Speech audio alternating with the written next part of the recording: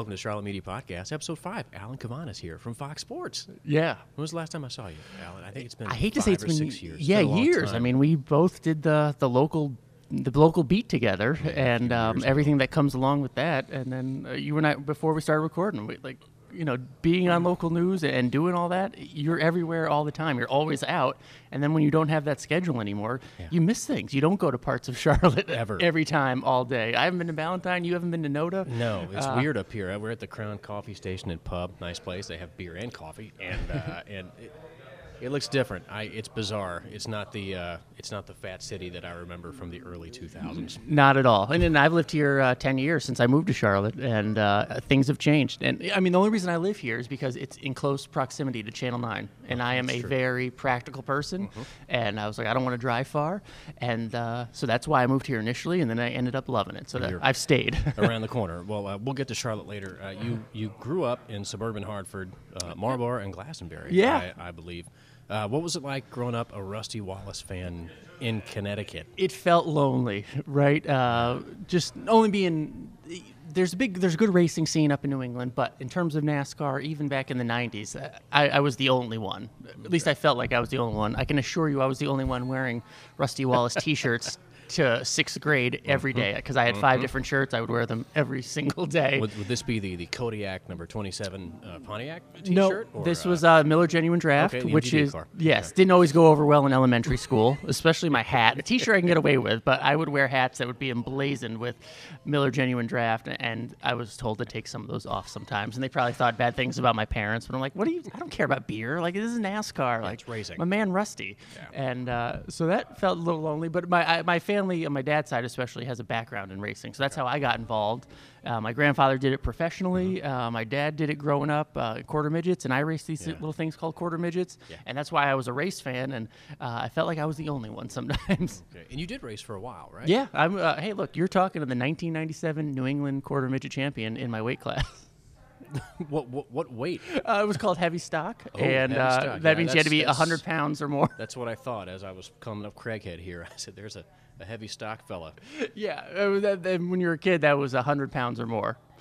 So, but yeah, no, I raced, and you can't take that away from me.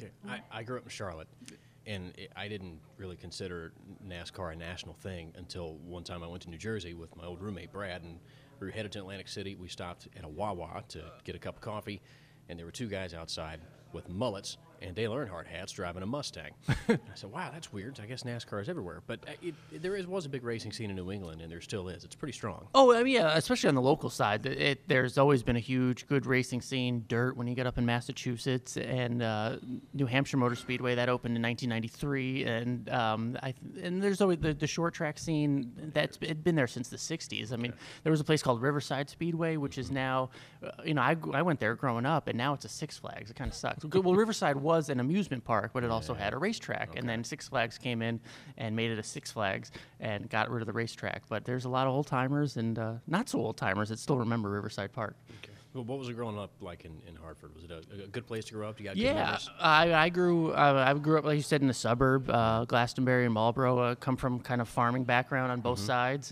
You worked at your aunt and uncle's farm, Yes, correct? my Okay. aunt and uncle had a big farm, 80 acres of blueberries, which is, I learned is, by farming definition, a ridiculous amount of blueberries. But, I mean, they were one of the biggest blueberry suppliers from Maine to Virginia. And, I didn't do the farming, obviously, but I worked the farm stands. I picked the berries, made the boxes and everything. And it helped me get a good work ethic, because I got to, every summer from when I was 13 on, I was working like 60 hours a week. And, and that's not normal for everybody, but, it established a good work ethic. And it was it was a great way to grow up. Is it still there?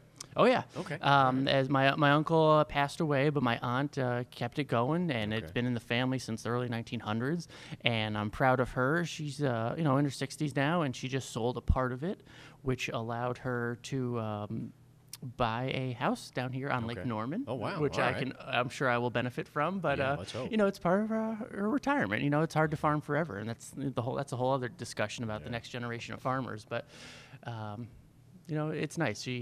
She's earned it, and I'm glad she's living a good life. So at what point, was it when you were racing quarter midgets? Before that, did you decide I either A, want to race, or B, I'd rather talk to the drivers themselves and do the media side of things? Good question. I have a standard line: is at some point you either run out of talent or money when it comes to racing. I like to say I ran out of money, but no, at age 15, again, even at that level, racing is so expensive.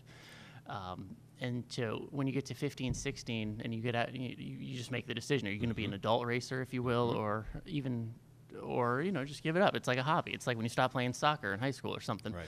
And it was just very natural. Obviously, we were going to go racing professionally, so gave that up. But ever since I was young, since about, we're of similar age. I grew up in that Sports Center era where you wake up every morning. Dan and Keith. Yeah. During the summer, you'd watch it 3 times every morning. Absolutely. And they used to repeat it. It was 30 minutes. But, that was the routine. You have your cereal in the morning, and you watch Sports Center.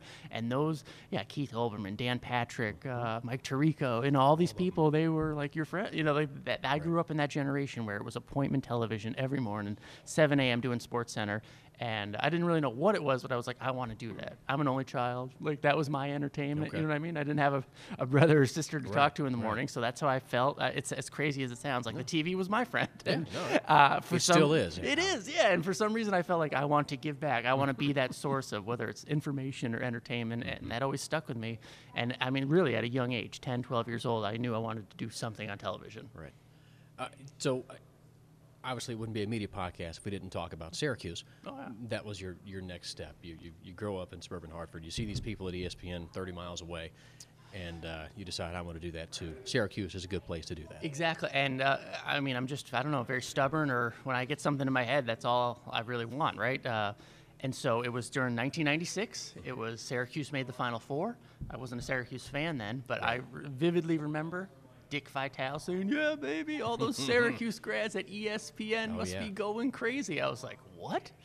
A lot of people who work at ESPN went to Syracuse? Yeah, that's where I want to go. Like 83% probably. Probably. Yeah. I had no idea then, though. A lot, I mean, I had heard of Syracuse, but I'd never considered it as a school or a team or anything that I would like. And then I heard Dick Vitale say that, and just like that, I wanted to go there. And that was it. And you did. Yeah, and fortunately I did. Knocked on wood. What's the word? I allowed my parents to take me on a college tour, even though I knew without even visiting it, there's only one place I wanted to go.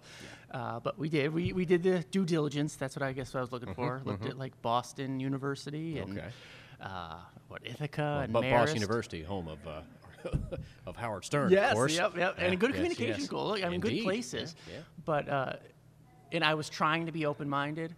But when I went there and I went to Syracuse, you could tell the difference in terms of the television and communications aspect of it. And I think even my parents probably didn't want to because it was expensive. Right. But they probably didn't want to admit that. But they could tell, and I'm glad it worked out because it did. And I'm a loyal Orange now. All right. So somebody from Fox, I believe, visited Syracuse while you were there, and you asked him a question, and he gave you a job for a weekend. Is that correct? That's how I got my origin story of working at Fox Sports.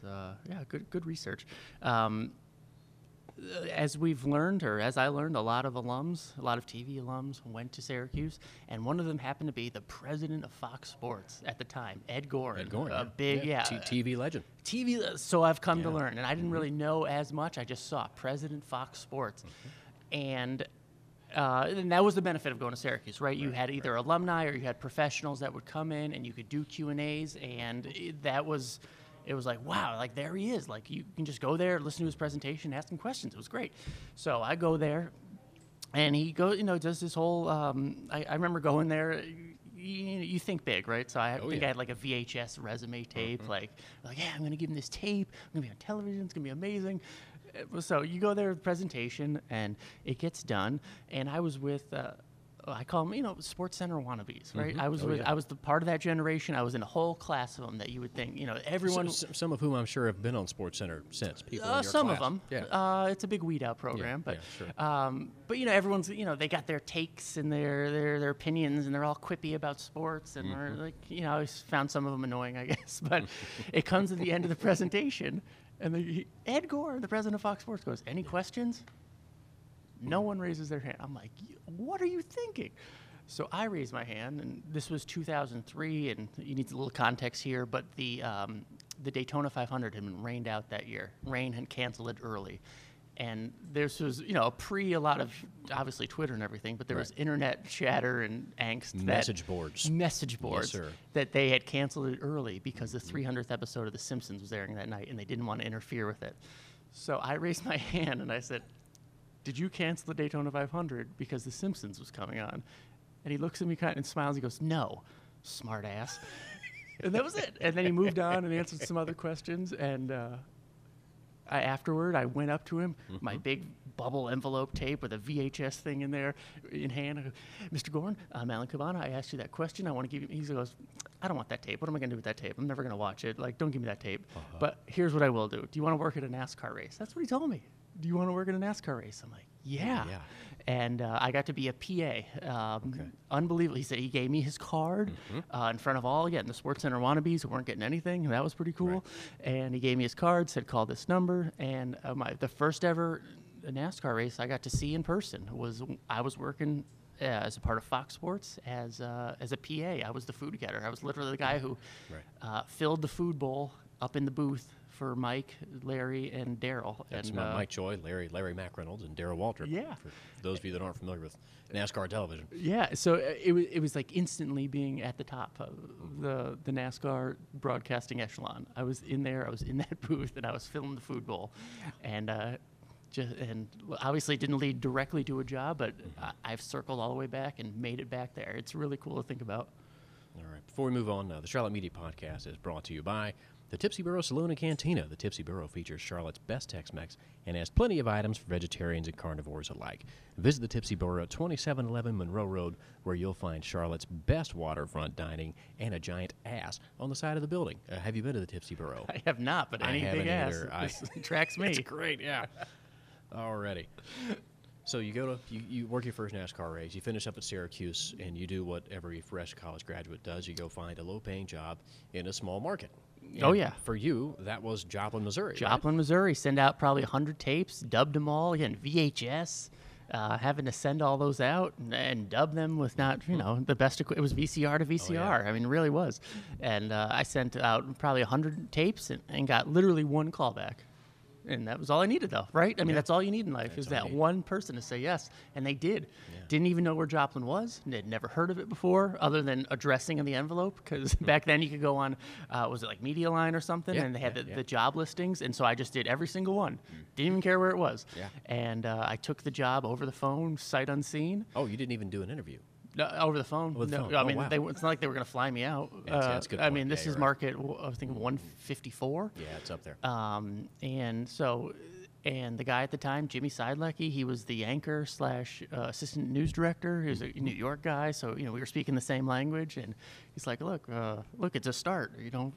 Come out and do it." Door. Yeah, it was a foot in the door, and that's all I needed. And so I said yes, sight unseen. And 3 weeks after college, I got very lucky. In hindsight, that 3 weeks after college, I was on my way, moving halfway across the United States. So you're rolling to Joplin, and you're making how much? $18,000. My mother cried and said, with tears in her eyes, Yeah. "You can make more at McDonald's." And she was probably She right. was right. No, she absolutely is. And I never thought twice about it. I mean, maybe I didn't know better, but it was, it was where I'm just an optimistic person. I knew I needed to start. It's this whole business is, yes, it sucks to make $18,000, It but does. It's the worst. It's not. If you work hard, or if you have a goal in mind, that's not the end. It's just the beginning. So I knew it was temporary. So it never perturbed me to. It was never. I knew that going in. I guess is what I'm trying to say, that it would be a struggle. But I always use Matt Lauer as the example, and it's a terrible example now. But I was like, Matt Lauer makes $20 million. You should be like Matt Lauer. But no, don't be like Matt Lauer. No, not anymore, but before.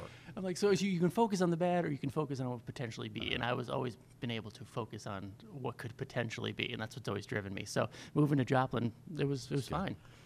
So you get there, and in the back of your mind, are you always still NASCAR is the goal? Yes. When you get to Joplin. Yeah. It turned out to be fortuitous because a couple of and Joplin has a pretty decent NASCAR base and a couple of drivers. Yes, NASCAR was always the goal, but I knew. So I didn't want to be a sports guy. I mean, I guess I would have, but it wasn't sports I wanted to do. It was just NASCAR. Right. And there's just just look at just do the math. I mean, for every 10 news reporter jobs, there's 2 sports jobs. So it was just more advantageous to get your foot in the door, get reps, be on television, do all that stuff. So that's why I took a news job. And I always figured, hopefully I can work from the inside. And Joplin happened to be the hometown of NASCAR driver Jamie McMurray.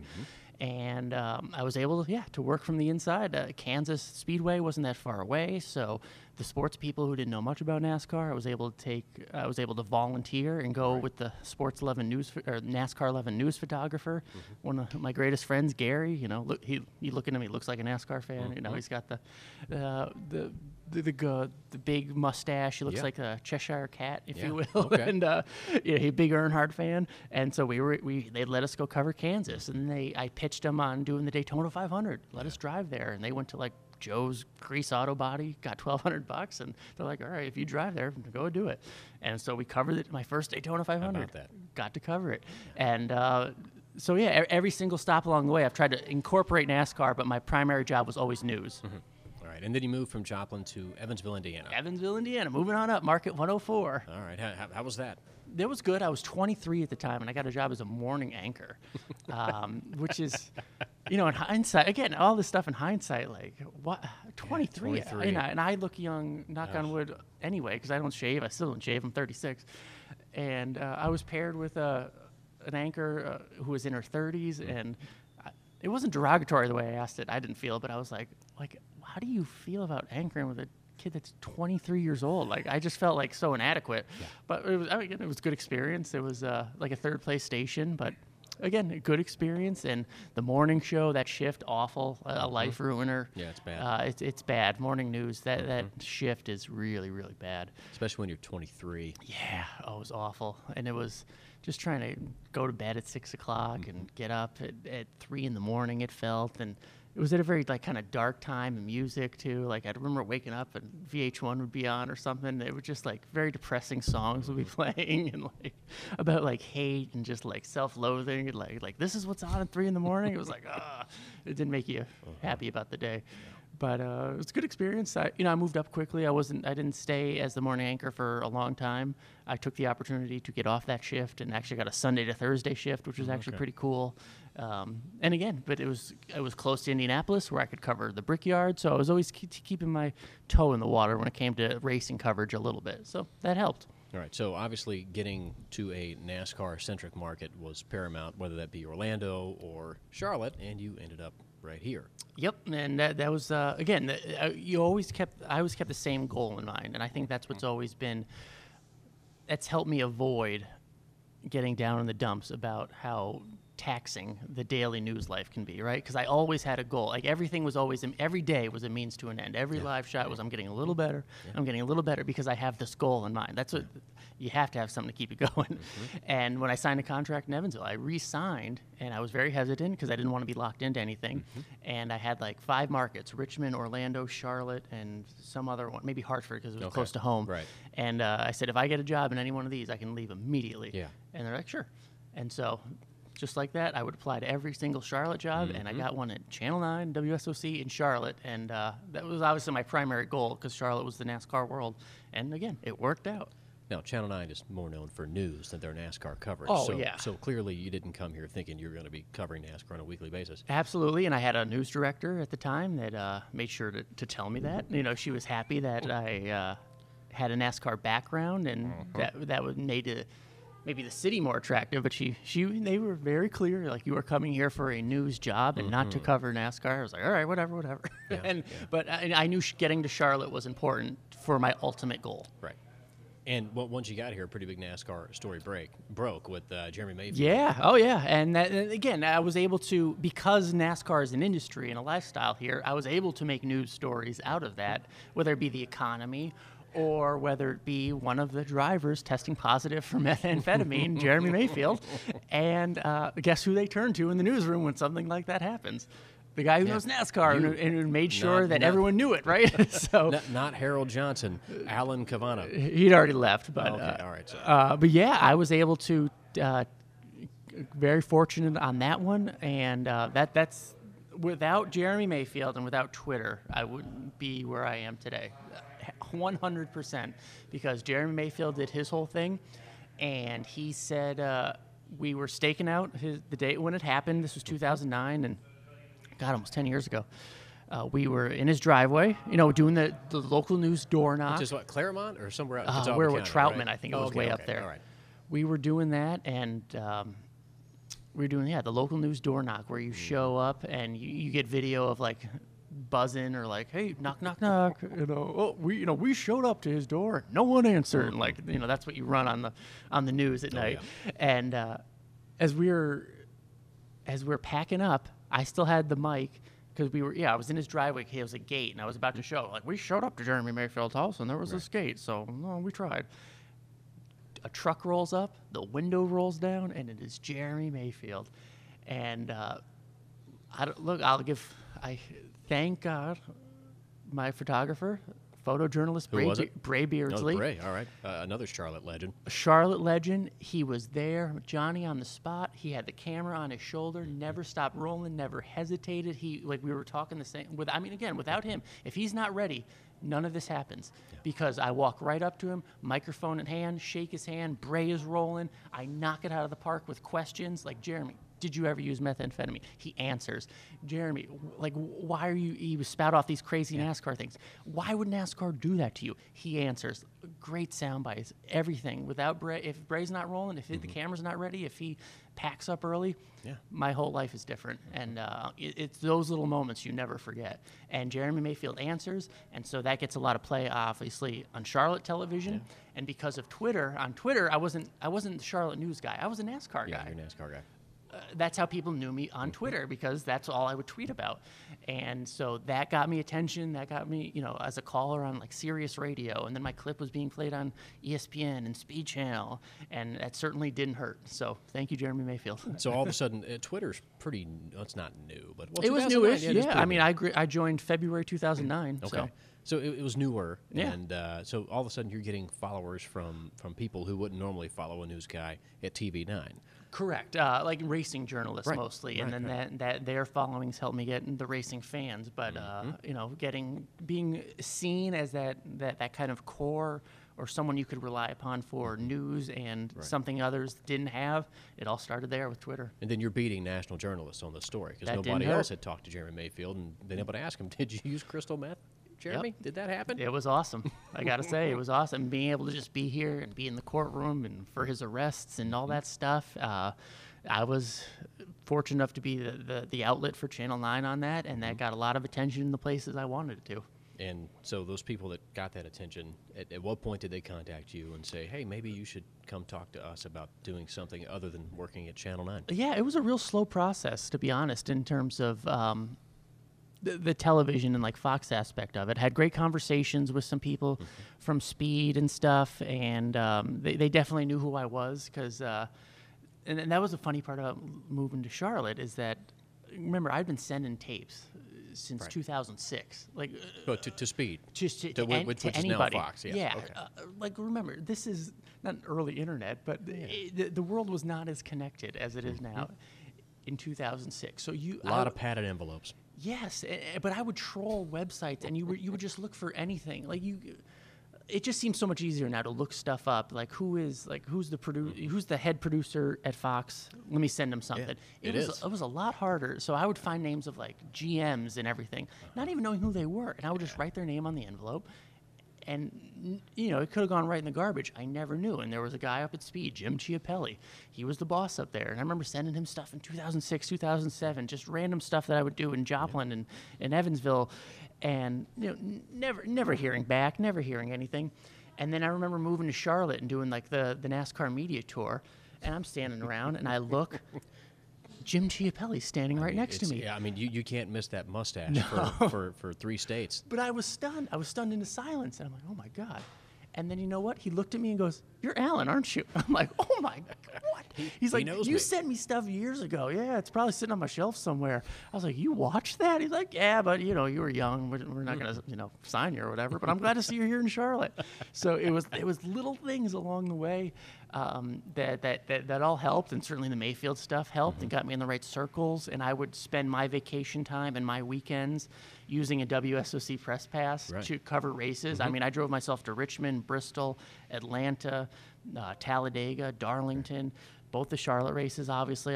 Daytona, I think I drove down to. Okay. I did all that on my own, covering it via Twitter, really. I mean, Right. they were, I would get the pass via WSOC. Right. Neither the channel nor the track knew the real truth. But No, it didn't matter. No, but So you mean to tell me Bill Voth wasn't calling, begging you to send back some NASCAR sound? For, No, he for the wasn't. 11? That's shocking. and he would he man. kindly turned a blind eye I whenever didn't I'd see want, that coming. Whenever I'd want to go to the track, he would gladly let me go. Thank you, Bill Voth and Tiffany and Rob Paul. Yeah, it was very kind of them. But so I was just making FaceTime, making connections as much as I could, and the TV thing. There was flirtations. I did like one. I made an appearance on Speed. I did Okay. a race day episode. I think in Oh, wow. 2012, and I was like, all right, things are happening. This Yeah. is going to be good. Crickets. They never called again. And it's like, what happened? I mean, they had to have known I couldn't have been that good, right? Like Yeah. one time, like give me another chance. And and then I'd write back and they'd be like, we just don't know what's happening. It wasn't you, it's us. Like, it's like, I don't know. But then out of nowhere, because of all these connections, that's when NASCAR rebought its digital rights. From Turner, I believe they From have. Turner, yep. And it recreated the new NASCAR.com. And that included a video team and a video reporter. Again, none of this existed. And so I just get a call one day from the HR department saying, would you be interested in this position that doesn't exist and we can't really explain? And I said, yeah. Yeah. And it was awesome. And so all of a sudden you're traveling to a lot of races. and Yeah, doing practice. I made, this was 2013, and this is on the cusp of the digital video revolution, Right. I guess you could say, Right, again, in hindsight. But I made the choice to get off television every day, which, it was a big choice back then. I mean, it was, even though it was a full-time NASCAR job, it was still a head scratcher to be like, wait, I'm not going to be on television anymore? Right. What does that mean?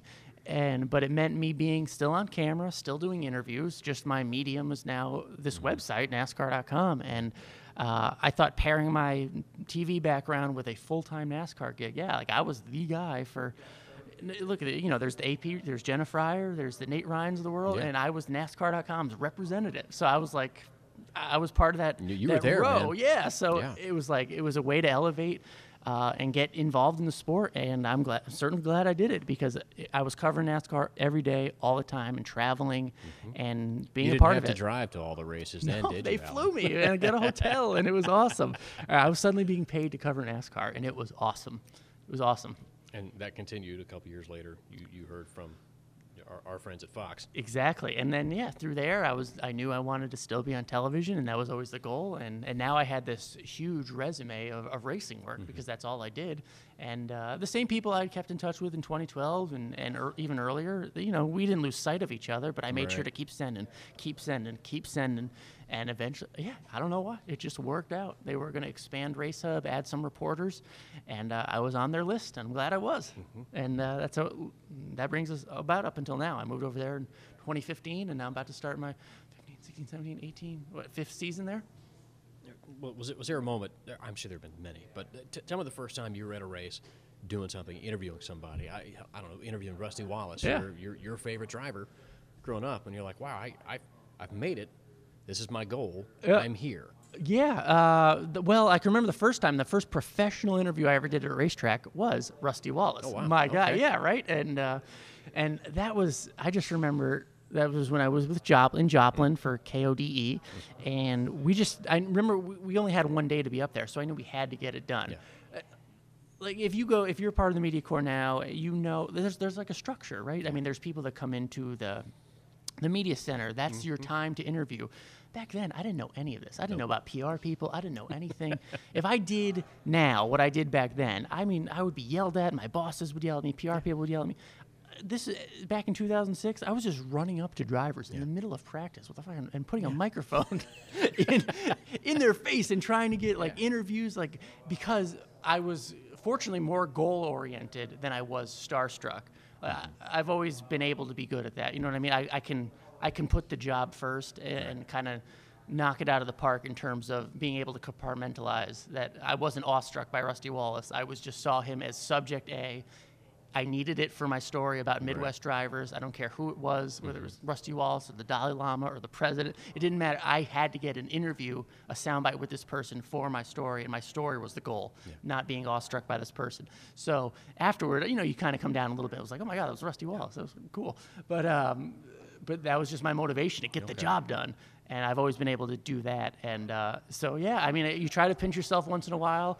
Look, there are days when the job's, you get, it's like any job. Everyone hates their job. Not hates, but everyone gets tired of their job sometimes. But you have to keep that perspective, and I try to as best as possible. Okay. You're traveling constantly. You're on the road every weekend. I got some friends that do it, and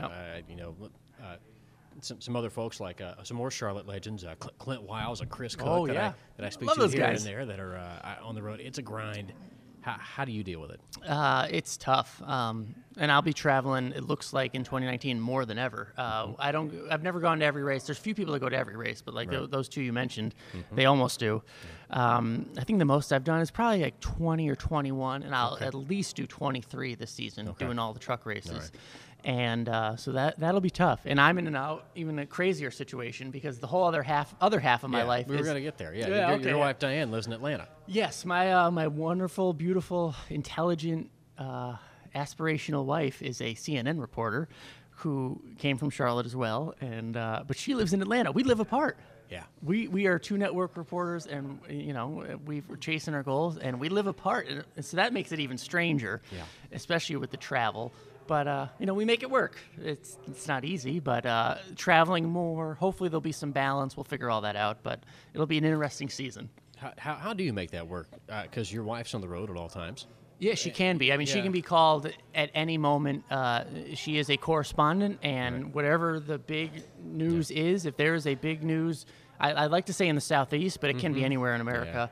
And unfortunately, it's news, so unfortunately it can be bad. It's generally bad, or politics. She can be gone at a moment's notice. It's crazy how they travel. It's like, you got to be on a plane in 3 hours. Everything they book is one way and last minute. I can't even imagine their travel budget. But, it can be tough. So, so we met here in Charlotte, and we were together for many years, and she was at competitor WCNC while I was at Channel 9. And, we had a relationship for years, and then we both had aspirations. She knew mine, I knew hers. And she got the call from CNN. It was like, oh my God, that's amazing. But you got to move to Washington. I was like, well, of course, it's CNN. Go. Yes. Go. We'll figure Whatever. it out. We'll figure it out. And we've been figuring it out. And that's just what we do. This is before we were engaged, but not married yet. And so, I mean, first few years, she was in D.C., and that's about a 6-hour drive from here. And I made that a lot. And look, thankfully, I have an unconventional job, where if I'm not traveling, I'm not working. Yeah. And I get the winters off, and so that helped. But there were plenty of times I would drive to D.C. and get there, and then an hour later, they'd be like, you got to go to Diane. I'd be like, oh, I'm here with the dog alone in D.C. All right. But it happens, you know what I mean? She dealt with me traveling plenty, going to NASCAR races. But so that was never really an issue. If I don't know. We both knew where we were coming from, and we've been together for years. If we were trying to make a new relationship out of being in two different cities, that seems like it'd be impossible. But she moved up a little bit. She moved to Atlanta. That's much closer. I'm down in Atlanta a lot. I can get there in 3.5 hours if you leave at the right time and go light speed. Yeah. But, it's still not ideal. We still want to. One day we'll have a normal, quote-unquote, lifestyle. But for right now, we're making it work, and I think we're both professionally thriving, and I hope that's the case. But it's an odd situation. It's odd. I think more people on the outside obviously see it as odd. I admit that it's odd, but we make it work. That's just our normal. Yeah. I text Jennifer when she's at work if it's pouring down rain and say, hey, honey, be careful driving home. You text Diane and say, hey, honey, there's a big-ass Category 5 hurricane headed your way. Please be careful. How do you deal with that? I don't know, man. Again, hindsight, you think about some of the stuff she's been through. I mean, she was in the middle of the Charlotte riots when all that stuff was going on. Plenty of hurricanes. She is that person getting blown away and flooded out. Right. She look, the last one that hit North Carolina. She was in. She was with the National Guard as they were rescuing somebody, and the military vehicle tipped over live on television. Tipped over in the water. Right. And she was in there. She was in there. Yeah. And the video feed had cut out. I mean, I don't want to, fortunately, whatever, but it was only on the phone because Okay. the live view, the feed Right, wasn't working, yeah. but you could still hear her. So as she's reporting, nonchalantly, never misses a beat, but she's like, Allison or whoever, this is tipped over. We're in the water right now. She kept on going. At no point did she say, I'm going to call you back. Yeah. Kept on reporting. So she was out with a rescue team who then had to be rescued. Yeah. And I'm watching all this happen on live television. I'm like, did she just say she's tipped over in the vehicle? She's in it, trying to process this. And I'm texting her. I'm sure the whole world's Oh, yeah, texting her, of her course. bosses, her Yeah, parents. everybody. And I'm like, hello, are you here? And I'm sitting at home, perfectly dry, with the dog, probably in my underwear, on the couch, and she's been out in floodwaters for 12 hours. And she's Superwoman. Right. Compared to what I do, she's a Superwoman. The Charlotte Media Podcast is brought to you by The Rat's Nest. Come find Charlotte's finest collection of vintage clothing and knickknacks at 442 East 36th Street. If you're lucky, you'll find an Eddie Money t-shirt or an Eddie Knox for Mayor t-shirt or perhaps a pair of beach breeches from 1983. The Rat's Nest. If you're looking for a Luke Bryan t-shirt, go somewhere else. Love it. Alan, have you been to the Rat's Nest? Have I you? have. Yeah. I mean, for those who don't know, there's a lot of construction going on, and it's it's on a great street in Noda, but that street has been closed for 4.5 time, years, I yeah. think, and it just reopened. So I'm glad to have access to those buildings, and I'm sure that the Rat's Nest is glad to have access to customers again. Yeah. I'm thankful that I'm glad they survived. I mean, a lot of things would have closed up by then. They're doing okay. All right, so you've been covering NASCAR for a long time now, and you've also thrived. I didn't know this until today, doing my extensive research. You've been named Broadcaster of the Year by the National Motorsports Press Association 3 times. Yeah, well, That's a big deal. Well, thank you. And look, I try to remain humble now, but I don't know how many people are up for the award. But yeah, you look at an NMPA, National Motorsports Press Association. We are strong, and the numbers aren't what they once were. But we're making a comeback, and I'm proud to be a part of that association. And Right. look, you submit; they have awards, and I don't know how many people are submitting, but I don't know. Again, I'm trying to be humble about it, but it's really cool. I do these stories because this is how I grew up. I'm very passionate about them when I tell these stories. Now I'm at the point where I can start telling stories about the 1993 season that I just loved as a kid. And I hope, again, it all goes back to that whole Sports Center thing, being the person providing some sort of entertainment or information. And that is my goal, to kind of be a translator between what's happening at the racetrack and making it a viable product for you to watch on television. And maybe at the end of a 3-minute story, you're like, hey, I learned something, or that was really cool. That's why I do it. And if I can win an award or two, it really makes my dad proud. You know what I mean? Like, that's Certainly. the coolest part, is when I show him the trophy, and it's like, my parents get a kick out of it. So it's cool. And, it's awesome. Your mom, who cried when she told you you could make more money at McDonald's. How does she feel now? She feels good. Yeah. I'm her one and only. I understand. She was I'm the only child. She was just worried about me, and knew, again, I was 21. Yeah. You don't realize the breadth of student loan debt and paying your own rent and the challenge that can be. And I'm sure she lot. was just looking out for me, and she can do math, 18,000. And so I'm sure she was scared, and that was all. You're always looking out for your kids. So no, she was always very supportive, but I think she was just a little worried when she heard that number. All right, you're 36. You're doing pretty well professionally. I mean, if the creek doesn't rise, you got another 30 years left in this business. Yeah, you hope. I mean, Yeah, you you hope. Yeah. Who knows if NASCAR is sold? Who knows what happens? Do you have a positive feeling about NASCAR in the future? Oh, yeah, absolutely. I mean, I think a positive direction. The sport I don't worry about. I Okay. mean, really, just because it's in a form of entertainment. You see tracks, and you see owners, and you see people reinvesting, making $100 million upgrades to these tracks and everything. And if people are spending that type of money, they're either taking a Hail Mary risk, which I don't think you do with hundreds of millions of dollars, No. or you sincerely believe good things are coming. I mean, there has been a downturn. It hasn't been the best. There's a new normal, but I think that the product on the track has been good, and that's what I've always gone to. And like, if you want my own theories on it, I remember, again, back in 1993, it was sort of that niche sport in the South. and you either liked it or you didn't. You know what I mean? It's kind of like that now. Exactly. And there was that period of time where we were marketing to the casual fan or someone I know would never watch NASCAR, like the type of person that would have made fun of me in 6th grade for liking NASCAR. So I always had this chip on my shoulder. Even when at its most popular, I was like, screw you. You don't really like it. You're just being a jerk.